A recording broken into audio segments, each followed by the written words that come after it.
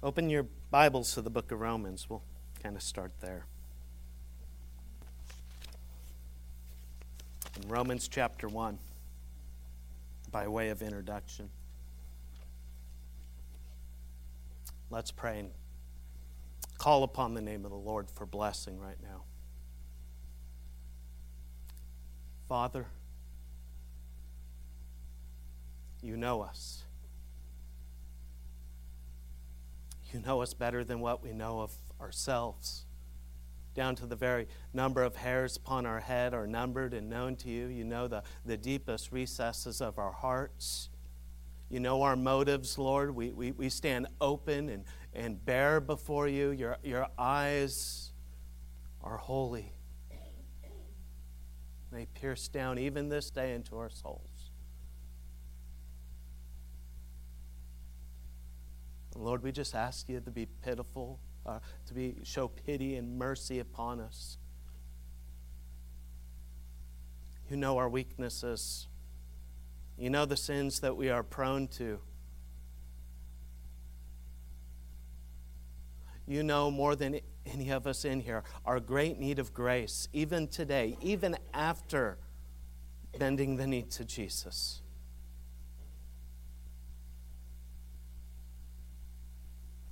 Lord, rend the heavens. Come down. Attend your word. We desperately need ears to hear, eyes to see your glory, and hearts that are ready and willing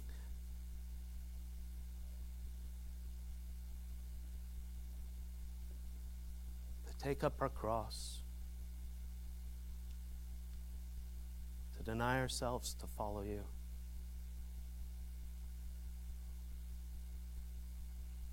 Lord, that's impossible without your aid. Help us, Lord. And not even so much because we even need it, but because, Lord, we carry your name.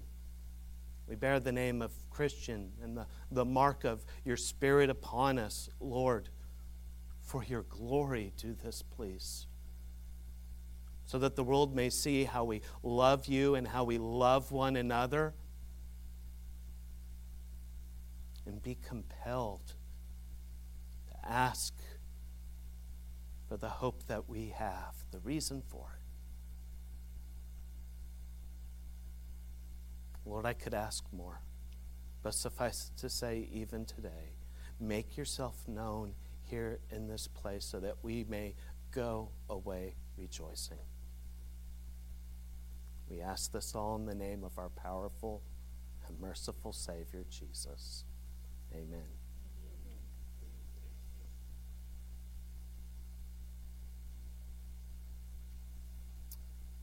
The display of evil is running rampant in our country today.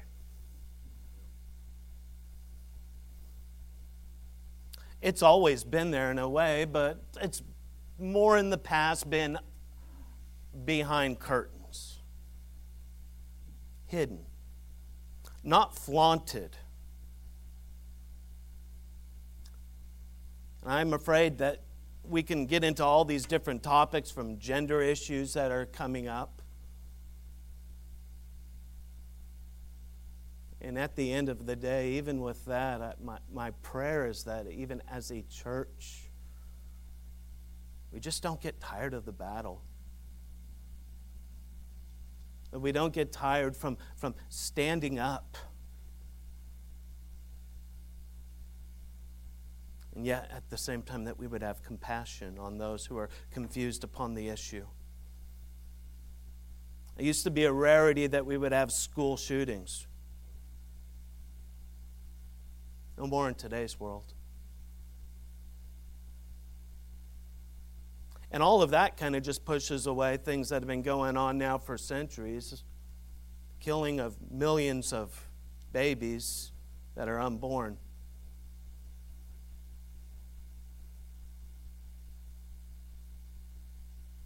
The most defenseless taking their lives. In a sense, an honoring of the god of Molech and the god of oneself and the god of one's ease over life. We can look at even our own sins and look at the sins of bitterness and covetousness and worldliness. About lack of gospel compassion on those sins that we view as extremely heinous.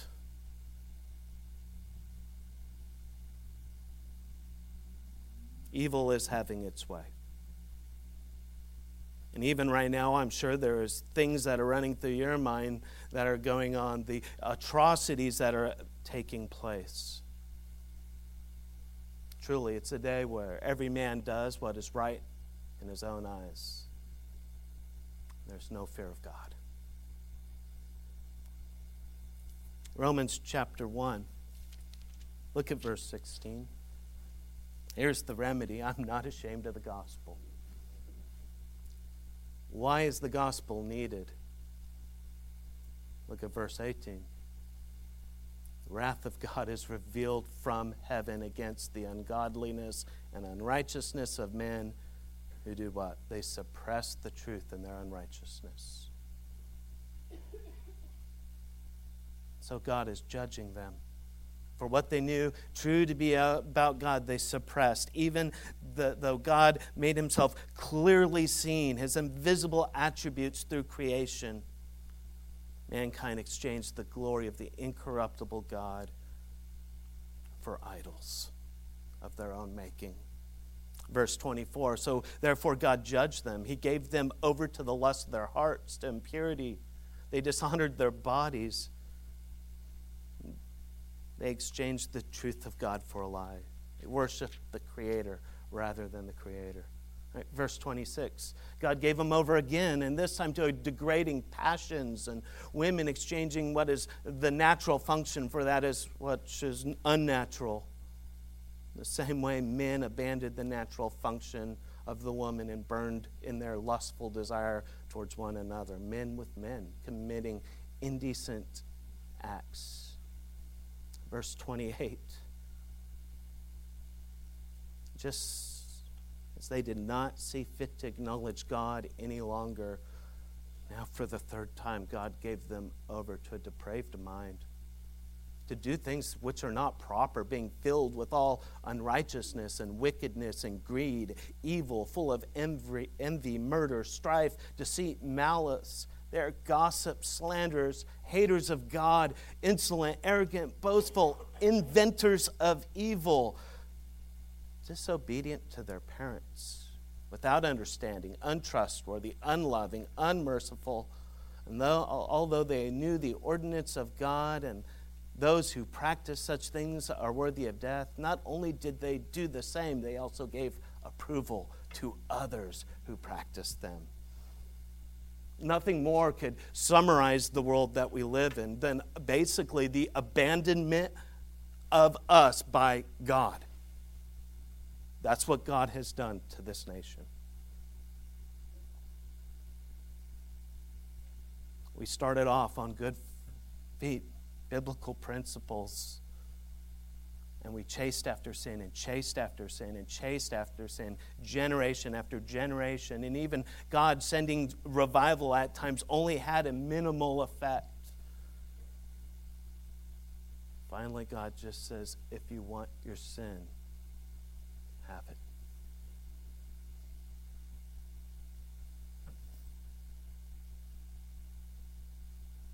And so what hope is there? Not the message you probably wanted to hear on a Sunday morning. Not the one I so much wanted to even bring. What hope is there for a sinful people to reach up to God's holy standard? And God's standard is absolute holy perfection.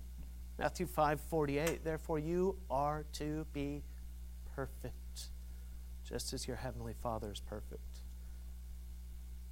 And so that's the question we will ask today. What hope is there? We'll let the cat out of the bag. There's great hope. There is great hope. To answer this, I think it's best to find a correlation in Scripture. A people that are in a similar situation as us. A people who knew the truth and yet abandoned the truth, like our nation has. Another way to put it, has there ever been a nation that knew the God of all creation and yet apostatized like our own has? We will find this in the book of Ezekiel. So I invite you to turn to Ezekiel chapter 1.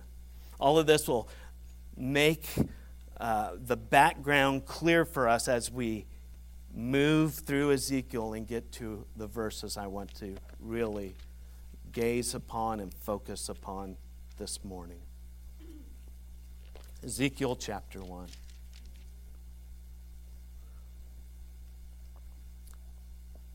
Off the bat, we're introduced to this man, Ezekiel. He's 30 years old. He's of the priestly line. He was taken to Babylon in 597 BC, along with Judah's other king. He was under the king Jehoiachin, and this was done by Nebuchadnezzar. Nebuchadnezzar came in and invaded the people of Judah and installed Zedekiah as a vassal king over Judah, while Nebuchadnezzar, the leader and king of the Babylonians, would have the ultimate say, the ultimate rule.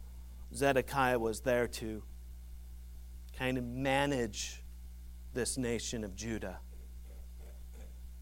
Nebuchadnezzar could have been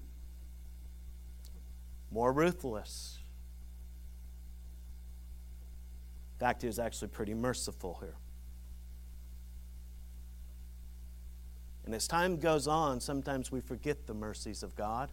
This happened to Zedekiah. And what's interesting to know about Zedekiah, ultimately, he's Judah's last king. Zedekiah would soon rebel. He would rebel against Nebuchadnezzar. He'd start making alliances with Egypt. He would start to politically maneuver himself where he could then overthrow Babylon. That was his hope. And so a lot of people that were in Jerusalem thought that they had God's blessing upon their lives, that they were doing what's right, that God loved them in such a profound way that their other brothers and sisters of Israel were taken off into captivity, but they were the faithful ones. They were the ones that got to stay. They thought God loved them so deeply, and they couldn't be any more wrong.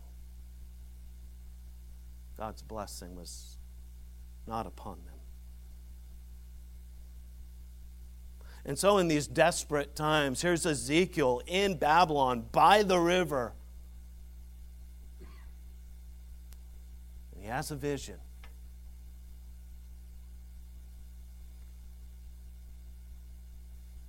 Many people have taken this and thinking that, especially in the 60s, that Ezekiel might have been on LSD or something. It is pretty trippy.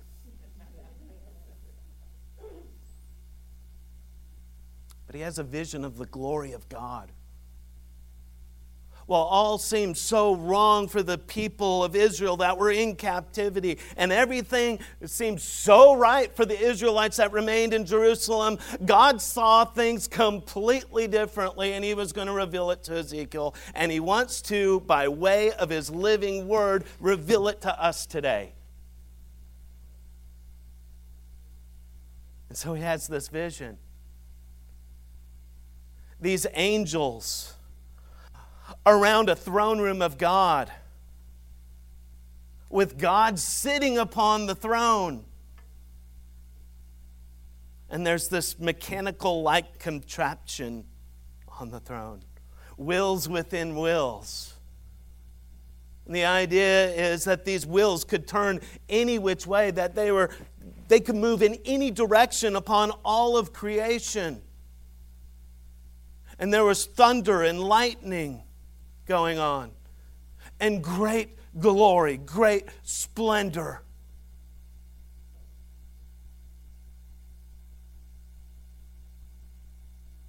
It really speaks of the swiftness of which God was going to react in judgment. The people of Jerusalem were saying, peace, peace. But there was no peace. They were self-deceived. Judgment was coming. God was giving them, out of His mercy, time to repent. Ezekiel sees this. And he says, such was the appearance of the likeness of the glory of the Lord, the glory of Yahweh. And when I saw it, I fell on my face, and I heard this voice speaking. He's overwhelmed. He falls down as like a man dead. His eyes just probably pinhole size now after seeing the bright splendor of the glory of the Lord. In chapters 2 and 3, God calls Ezekiel to be His prophet, to warn Judah of the judgment that was to come, to warn even the people of Judah that were in captivity in Babylon. Because there were false prophets going around even there. You think they would have got it. God has removed you from the land. The promises that He swore to Abraham that you guys had enjoyed. I'm taking that away from you for a while. You're in time out. But they were a stiff-necked people. They had prophets going around saying, oh, this will end soon, this will end soon. We'll be going back to the promised land. God is happy with us. It's almost over. Just bear up a little bit while further. And so you have this weird prophet with a weird vision. And he is a weird prophet. Very weird. Chapter 3. I mean, look at this.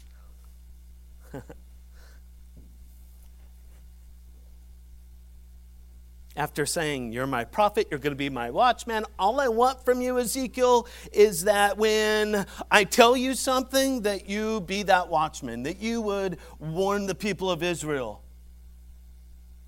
And how God would do this should blow our minds.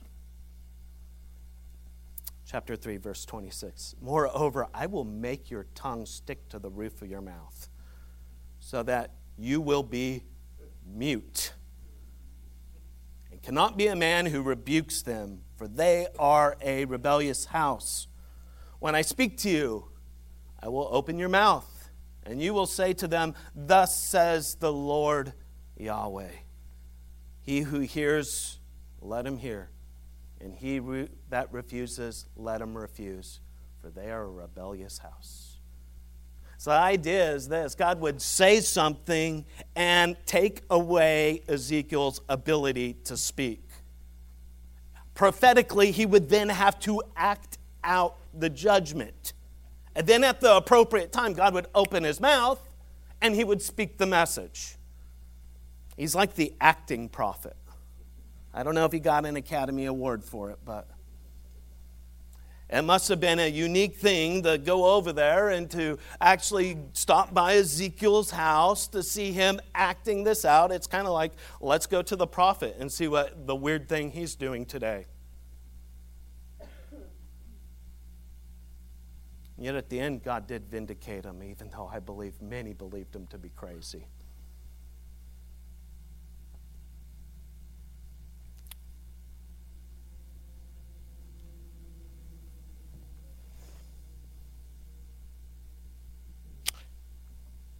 Maybe the people were so obstinate in heart and content on doing their own evil way that God had to go and do something spectacular and different to actually break into their sinful mind.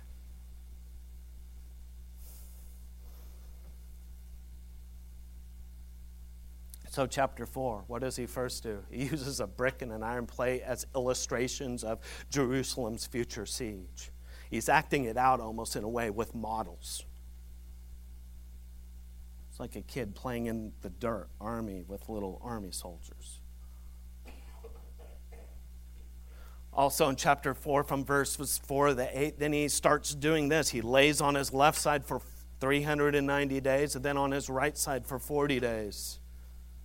In some way signifying the guilt and then the punishment of Israel and Judah.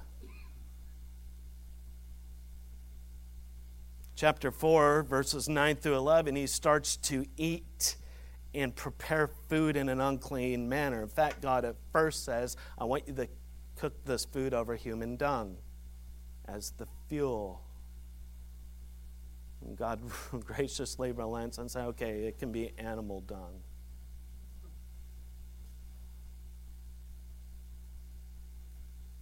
It was to show the complete uncleanliness of soul that is striking down at the core of this people. Chapter 5, he shaves his head and his beard, those things that would bring a man culturally at that time honor, and so he is now without honor. And then he uses this hair and he uses it as a sign of the different ways that Judah would be punished. Some he threw into the fire. Some he put down, a third of it he put down and he struck it with the sword.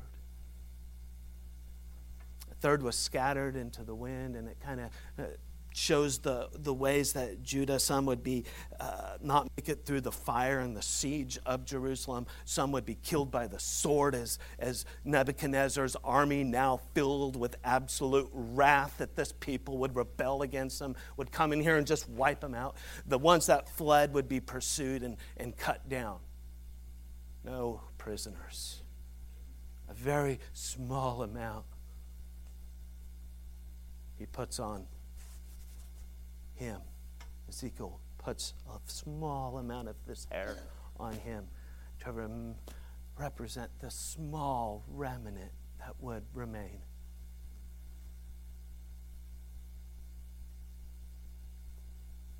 Oh, really? Come on, God. Is this bad? A siege that would last some 18 months. People starving to death, that they would come to the point where mothers would have to eat their children to survive. Really, is this sin this bad? It is.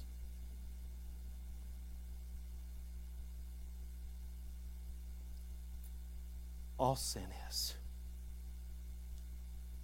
All sin is.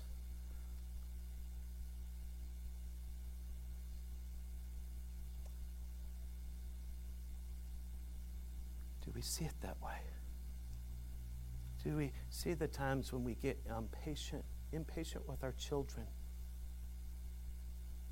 or our spouse, or our boss? Is that horrendous of a sin?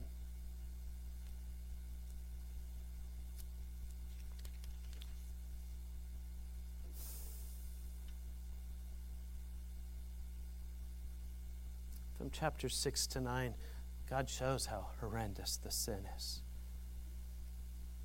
Ezekiel has shown the defilement of Jerusalem.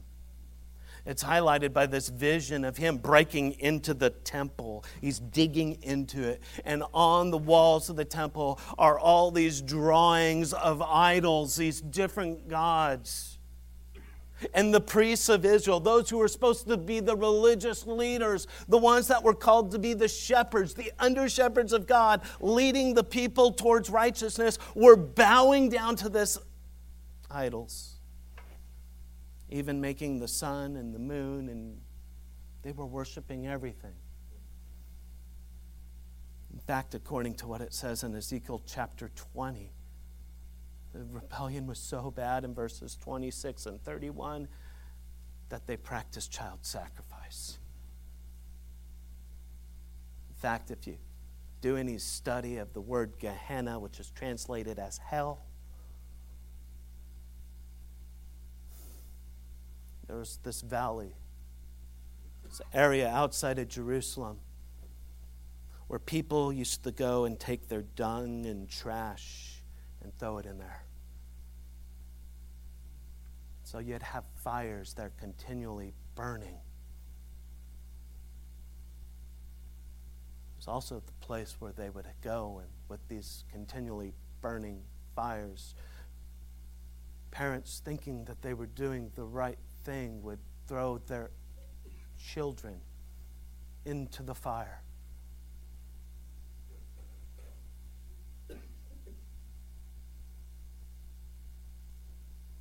You kind of get some of that picture that Jesus is even talking about, where the worm does not die because there's all this rotting refuse and stuff is on fire. The fire is never quenched. It just goes on forever and ever. And he says, that is like hell, but hell is just much worse. The worm does not die. The fire is never quenched. That's what's going on in Ezekiel's day. In fact, chapter 20 makes the reference that this had always been Israel. Even from the time that they were taken out of the land of Egypt, they had continually worshipped other gods.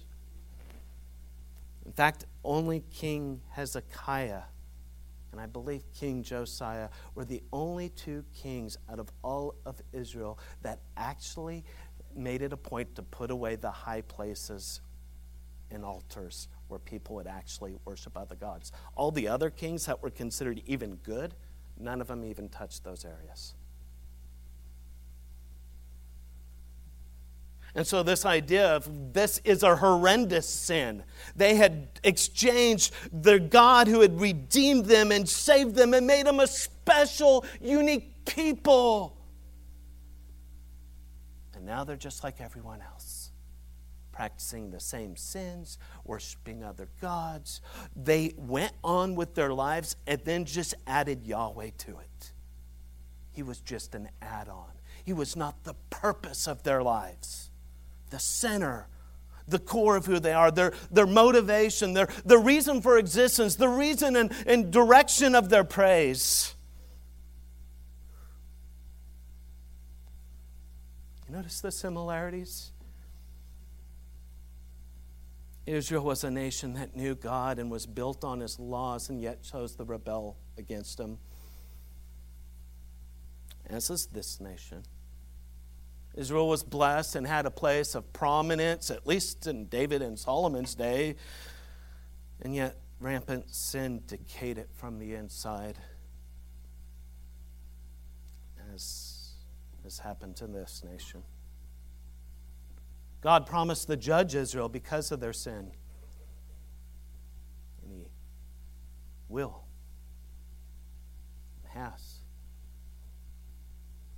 Just from reading Romans chapter 1, can we argue that God isn't judging this nation by giving us over to some of these sins that we see just rampant?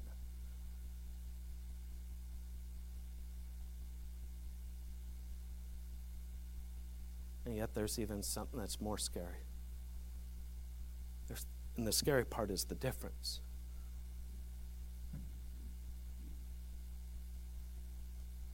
Israel was a nation that was given these covenants, the Abrahamic and the priestly covenant of Numbers 25 and the Davidic covenant.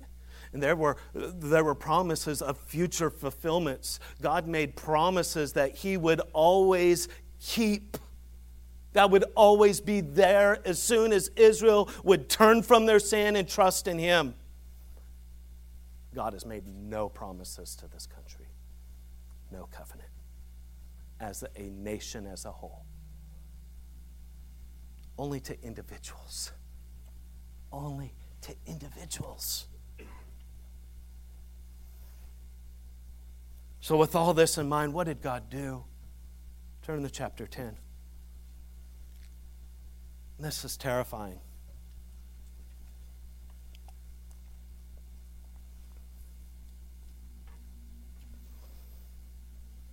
First thing he did, it's a two-step process.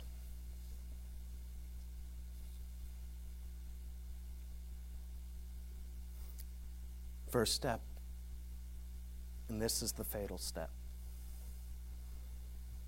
God, in his glory, abandoned the temple in Jerusalem.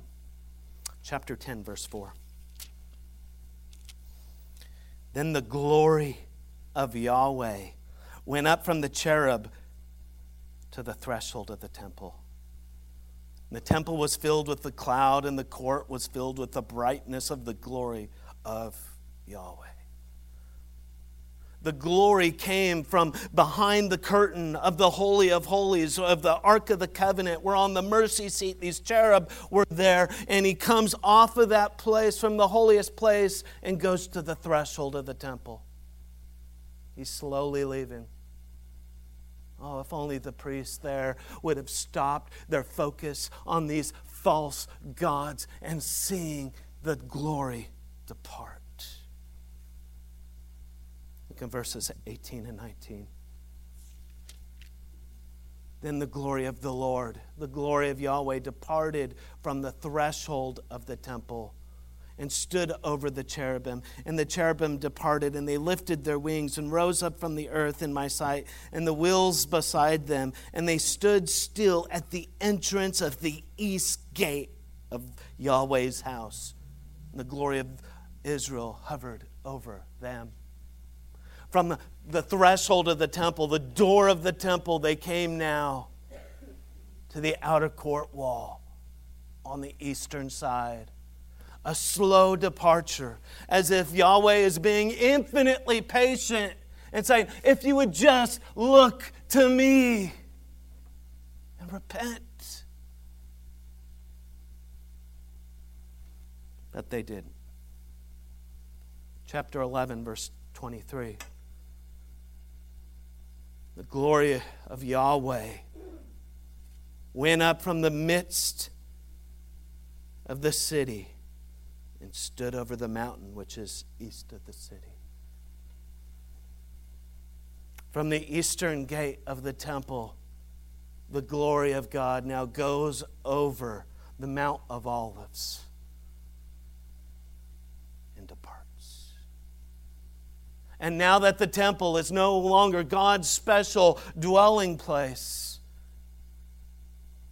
it's ripe for the pluckings. It is ripe for the harvesters of Nebuchadnezzar.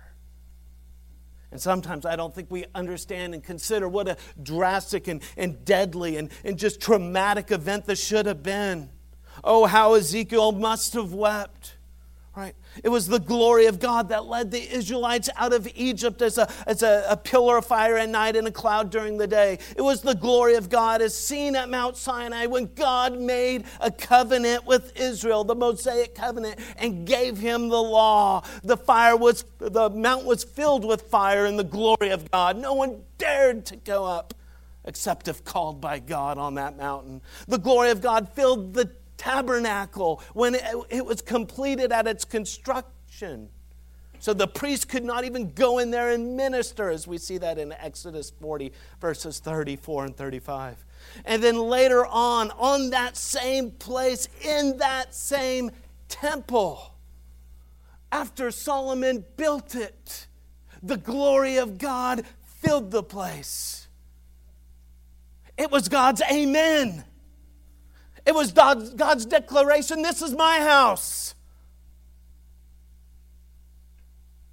And now God is just doing this. See ya.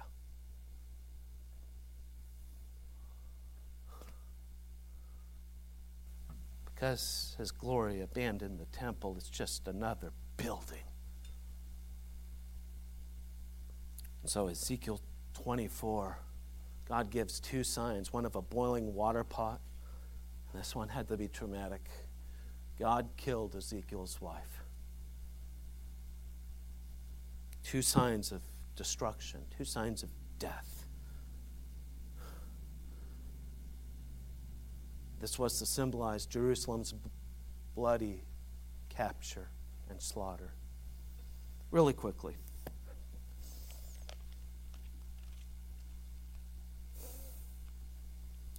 Psalm 137. Let me read this. Just listen to it, please. Think of yourself. Here's a Jewish person sitting in captivity in Babylon. Here's their world.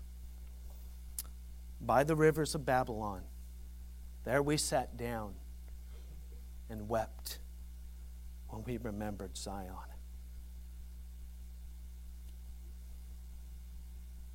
Verse 3.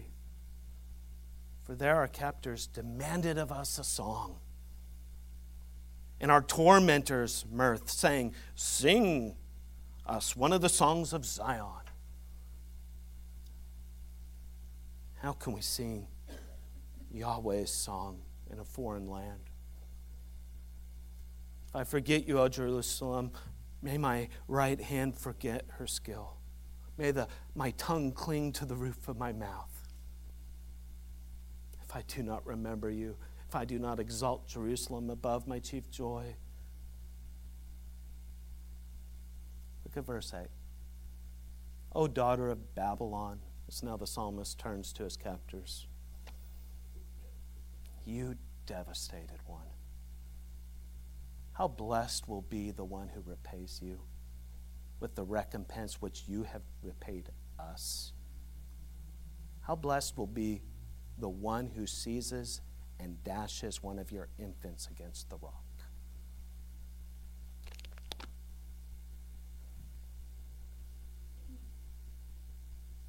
This is what happened. No mercy. Even the young infants have their brains bashed out against rocks.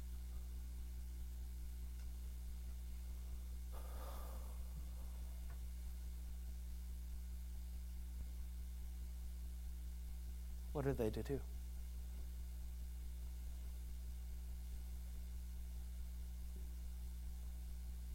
Turn to Ezekiel 37. Yet in despite of all this, despite all the wickedness, despite even the wickedness that even the Babylonians gave to this Jewish people, what would God do? Why and how could Yahweh ever forgive such a people? And we have this vision of the valley of the dry bones. The hand of the Lord was upon me, Ezekiel writes, and he brought me by the Spirit of the Lord and sat me down in the middle of the valley that was full of bones. He caused me to pass among them, and behold, there were very, very many, and lo, they were very, very dry. And he said to me, Son of man, can these bones live? And I answered, O Lord God, you know. And again he said to me, prophesy over these bones. Say to them, O dry bones, hear the word of Yahweh. Thus says Lord Yahweh to these bones, behold, I will cause breath to enter you, that you may come to life. And so he does as God commands. And he hears this noise. And all of a sudden the bones come together, and even sinews and skin come on them. But they're just dead, lifeless bodies. And then he says to me, verse 9, prophesy to the breath. Prophesy, O son of man, that the breath, thus says the Lord God, come from the four winds, O breath, and breathe life into these slain, that they come to life. So I prophesied as he commanded to me, and the breath came into them, and they came to life, and they stood on their feet, an exceedingly great army. Later on in verses 11 through 14, he explains this vision. This is Israel, as good as dead, scattered, being brought back by God, by his great mercy. The question is how?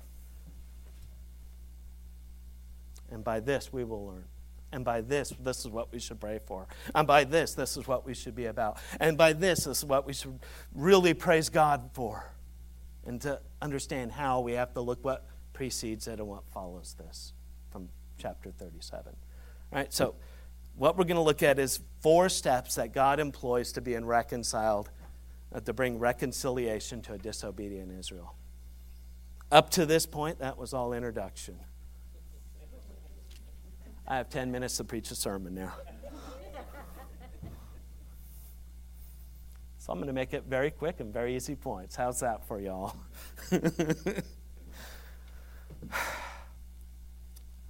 4 steps that God employs to bring reconciliation to a disobedient people.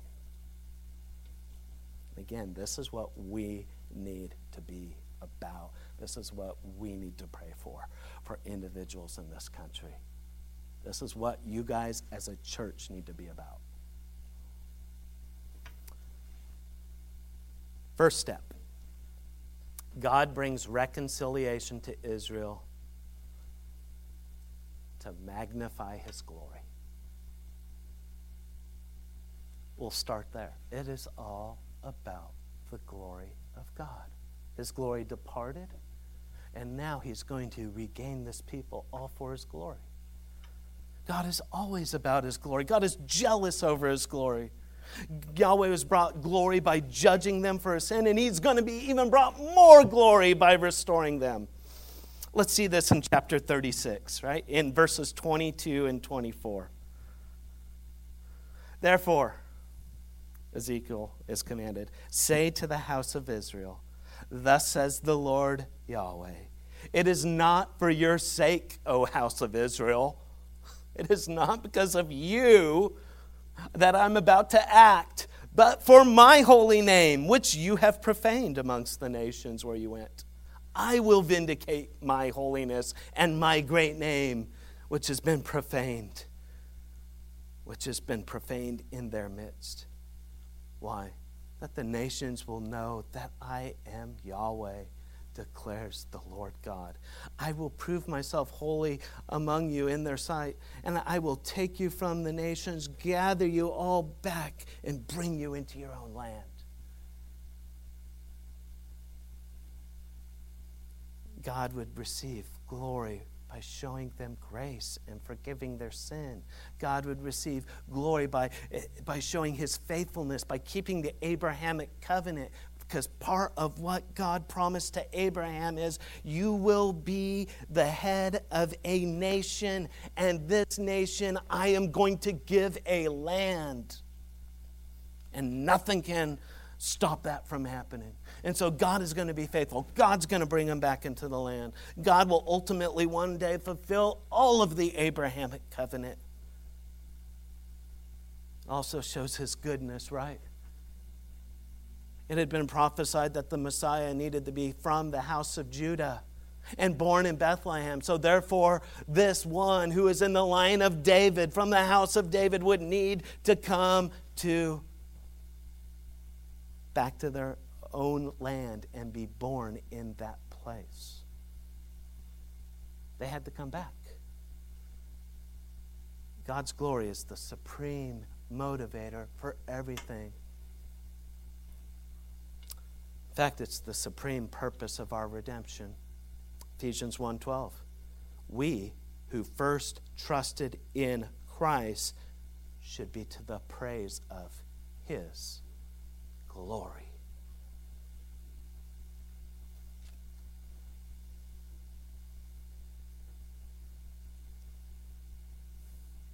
In fact, God's glory is so high, he even says he has set it above the heavens in Psalm 8, verse 1. My question is, are we motivated by God's glory? Are we motivated in everything that we act and think and do to bring glory to God?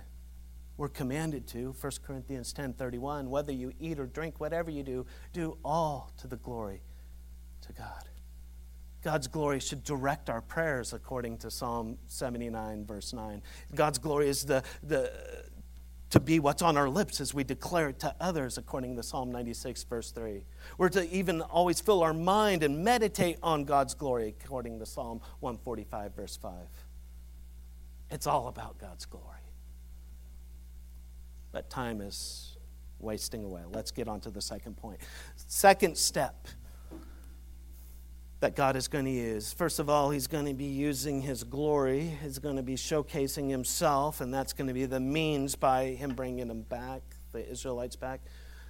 God's going to bring reconciliation, point 2, to Israel through the regenerating power of the Holy Spirit. Through the Spirit.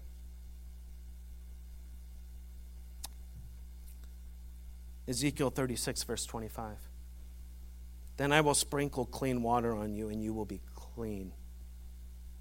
I will cleanse you from all your filthiness, from all your idols. There's the big picture stated. How are you going to do that, Yahweh?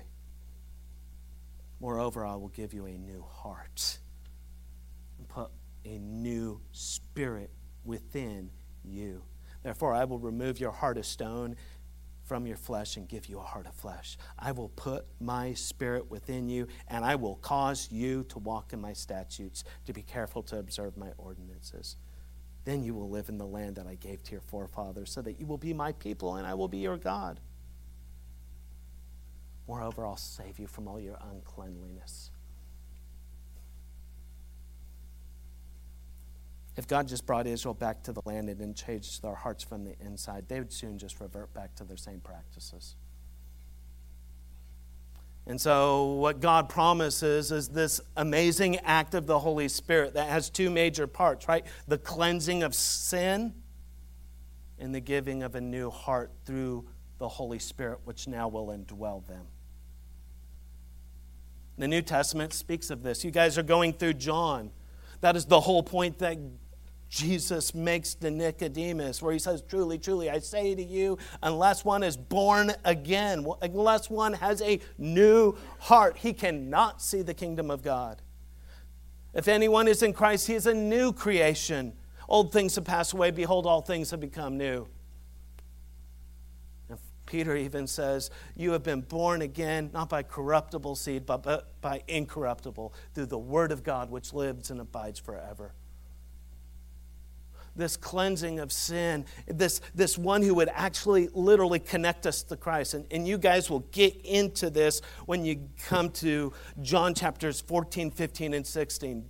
Jesus says, I'm going away, and it's for your good that I go. Why? So that I could send you the Holy Spirit to be with you forever.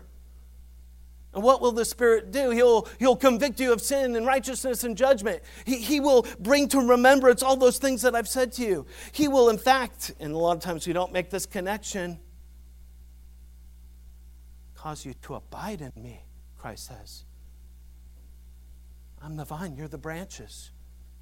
Smack right dab in the middle of this great sermon about the Holy Spirit, we have this one is we can only cling to Christ with new life through the active ministry of God living in and through us. It's not enough just to save us. He must actually change us. And that is only through His Spirit giving us a new heart so that we could be overcomers of this world. Third thing he says, he brings reconciliation to Israel by and through the Messiah. We need a Savior. We find this in chapter 37, verse 24. One of the titles of the Messiah would be the Son of David.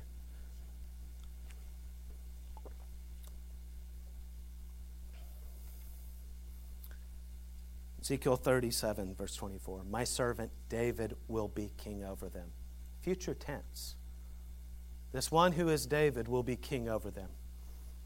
They will have just one shepherd, and they will all walk in my ordinances. They will keep my statutes and observe them. They will live on the land which I gave to Jacob, my servant, which your fathers lived. And they will live in it, and they and their sons and their sons and sons forever. And David, my servant, will be their prince forever. Here's this one who would come and reign over them forever. Here's the one who would be the ultimate King of kings and Lord of lords. Here's the one who had to come. It was foretold that he would have to come, and the Messiah would have two major purposes. First, he came in his first advent as a sacrifice for sins. This was surely seen in the Old Testament. Only reading through Isaiah 53 makes this abundantly cleared. And therefore, it was necessary that Christ would come, for all have sinned and fall short of the glory of God. Just falling short of God's standard of glory is sin. And the wages of sin is death. But Christ came and became a man and took our place, fully God and fully man, so that the wrath of God could be poured out upon him. That God's holy hatred of sin that we see in a tiny way in the book of Ezekiel could be poured out upon Christ as a substitutionary sacrifice for our sins, so that God's wrath would be appeased. This is what was read even this morning. This is the cup of his wrath that caused Christ to stumble in Gethsemane. Oh, my soul is sorrowful even unto death, he proclaims. Why, the cup that he would have to bear is the cup of God's wrath. But that is what secured our justification. And so now God commands all people everywhere to repent of their sins, to believe and trust only in the finished work of Jesus Christ upon the cross. Because he made him who knew no sin to be sin on our behalf, so that we, through faith, might become the righteousness of God in him. But God is coming again. The Messiah is coming again. The second aspect of the Messiah, he's the conquering king. He will have his own. He will come back for his bride. And one day Israel will recognize their Messiah according to Zechariah chapters 12 through 13. They will look upon him whom they have pierced and cry out with great anguish. And it says, on that day a great fountain will be opened for the house of Israel and house of Judah, according to Zechariah 13:1. He will be the one of Daniel chapter 7, coming in the clouds of glory in heaven with him. He will rule the nations with a rod of iron, and justice will be served. And here's the unique thing. The God who came away from the temple and went to the threshold, and from the threshold to the gate, and the gate to the Mount of Olives, that same God, the one who is full of glory, will one day come, and he will return. And his feet will touch down on the Mount of Olives. And the glory will come back. And therefore, even in a new heavens and new earth, in the new city of Jerusalem, there'll be no need for a temple. There'll be even no need for a sun, because the glory of God will be the light to the nations. The last thing, last step, and the best of all, God brings reconciliation through a new covenant. Verses 26 through 28 of Ezekiel 37. I will make a covenant of peace with them, and it will be an everlasting covenant. And I will place them and multiply them and set my sanctuary in their midst forever. My dwelling place will be with them, and I will be their God. They will be my people. And all the nations will know that I am Yahweh, who sanctifies Israel. My sanctuary is in their midst forever. What was impossible through the old Mosaic covenant, which was only given to point out a need of a better covenant, a better sacrifice, the ultimate sacrifice, the one that could actually take away and deal with sin forever, the Lord Jesus Christ. And so this new covenant was instituted by the death of Christ.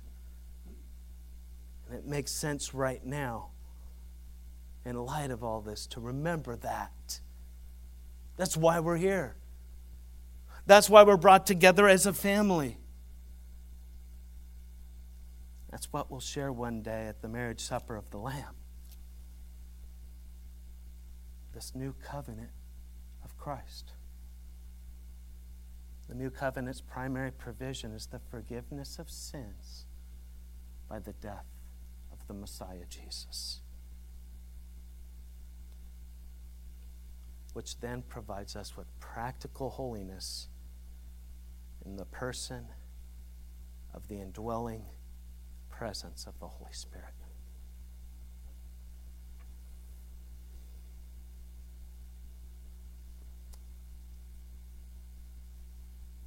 My friends, we should not run back to Sinai.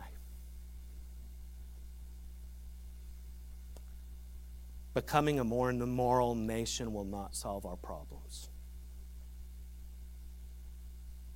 Eternity and judgment still waits.